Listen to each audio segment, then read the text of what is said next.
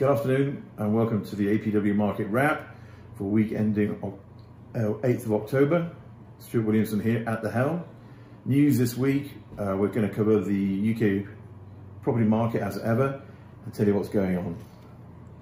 Okay, apparently so far this year UK house prices have jumped or leapt apparently 7.3% to £250,000. That's £250,000 for an average house in the UK. That's a surge of £17,000 between August and September, which is the fastest growth in 4 years. Since the referendum was announced 4 years ago by the lovely gent David Cameron, thank you David for giving us that. Halifax mortgage applications are also up to a 12-year high, which is very positive. However, the end is nigh, according to the experts. Russell Galley of Halifax basically says that the rise of working from home combined with a new desire for space after the lockdown and the added incentive of stamp duty holiday announced in July are driving the pace of the market. Okay, well, personally, and from the industry specialists I've spoken to, I don't think this business about working from home and the desire for space will last very long. If you can afford to do that, very good. But most of us can't afford just to sell up and move to the country to live in a bigger house. So most people will put up with inner city living or edge of city living, CBD edge, in a slightly bigger property and just get on with it. And before long, thankfully, the COVID situation will be over and we'll be able to move forward. But he has a good point. Okay, buyers should expect downward pressure on house prices in the coming months, he says. Particularly as the furlough scheme will be ending at the end of October and employment support will gradually be scaled back. The spectre of increased unemployment over the winter will come into sharper relief, Mr. Galley says, and I'm sure he knows what he's talking about.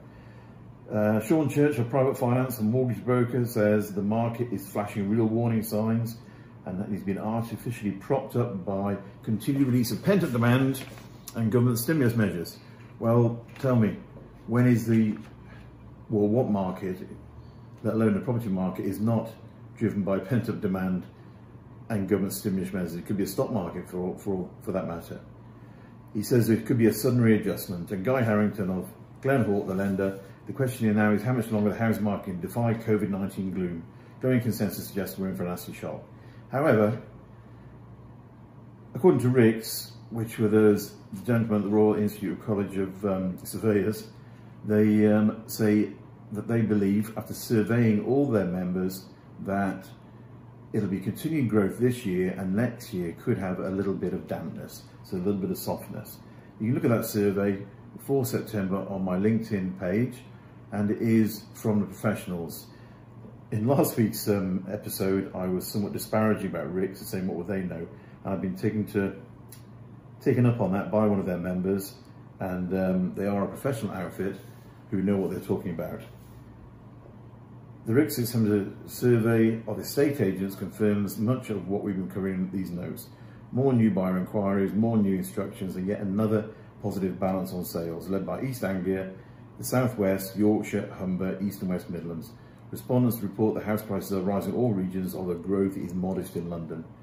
The outlook makes interesting reading. Do have a look at it if you can. The net balance of 17% plus expect sales to increase over the next 3 months, and net balance of less 34 expected to rise over the next year, so they believe that it'll be more negative next year, but still on the positive side. Okay, now we've had those comments, and what came out this week? Last week we had the job support scheme from Rishi Sunak, and the market responded by being pretty unimpressed, underwhelmed if anything. So consequently this week he's now come out with an extension of the furlough scheme. So that will be extended from October for another 6 months, from the 1st of November right through till next year. So that's pretty positive for the housing market.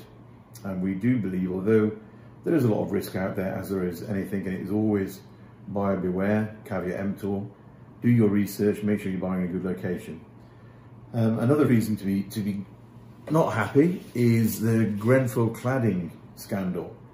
This apparently could kick off another housing market downturn. Why is this? Because post the 2017 fire, RICS came out with a new qualification for houses to be sold. Basically something called, flats to be sold. It's basically an EWS1 safety form, and it was designed to restore confidence in the market. And basically it says, has this house got potentially dangerous cladding, and you must give that to the purchaser when you're selling.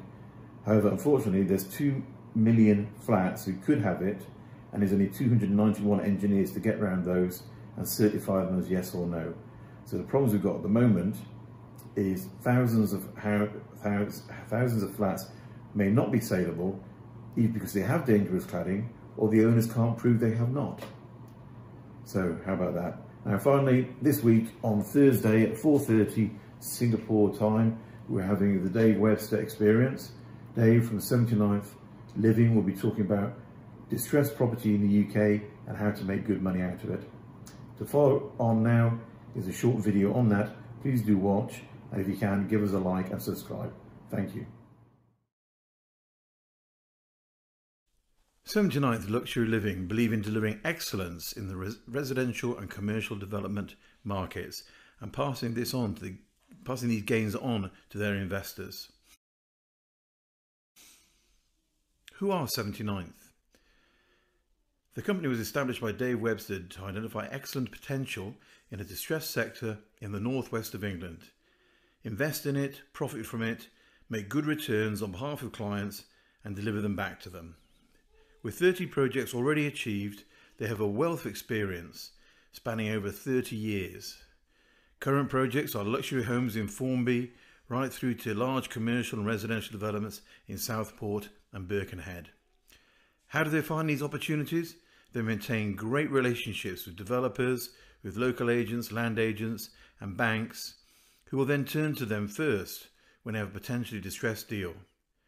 They believe in investing family money alongside clients' money, and the business is built on honest and open relationships with all, with compliance at its core.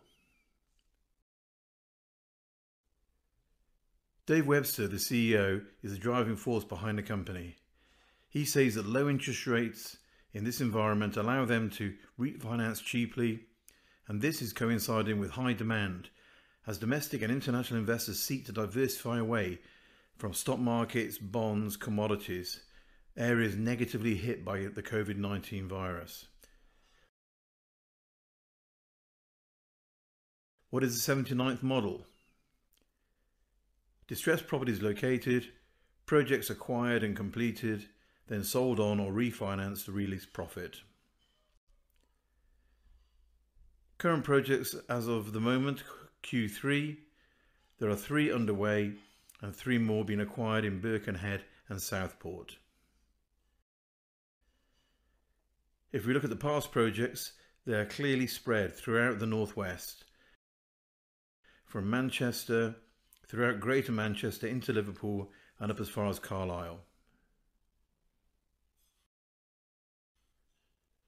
Why are 79th Living raising capital? They do it to be the first mover and have that advantage, enabling the company to be ready when an opportunity arises to go in quickly, secure the property and get their model in place. Distressed property located, project acquired and completed, and then sold on or refinanced to release profit. At the moment, they've identified in the northwest £5 million worth of opportunities that this present raise will be utilised for. How does 79th raise capital? By issuing 12-month property loan notes. These pay 15% over 12 months to depositors, and it is paid every 6 months, so 7.5% every 6 months. How secure is your money? They have an independent security trustee, Castle Trust and Management. These monitor the activity of the money held, making sure it's only used for those areas it should be held for, should be used for, and they act solely in the interest of depositors and investors. They have excellent risk mitigation. They only work where they know, i.e. you don't find them buying property in Southend, you don't find them buying property in Malaga, you only find them buying property in those unsung, potentially unsexy locations of the northwest where good money can be made. They have management professionals running it, 50 years of experience, so people who know how to assess the situation and make money from it. They're not people who've not been around for very long, who've missed the last bus, the last boom. These people have lived through these in the past and can recognise a good opportunity when they see one. Your money is asset backed, so investors have first call over the company and the assets of 79 Living. This is controlled by Castle Trust.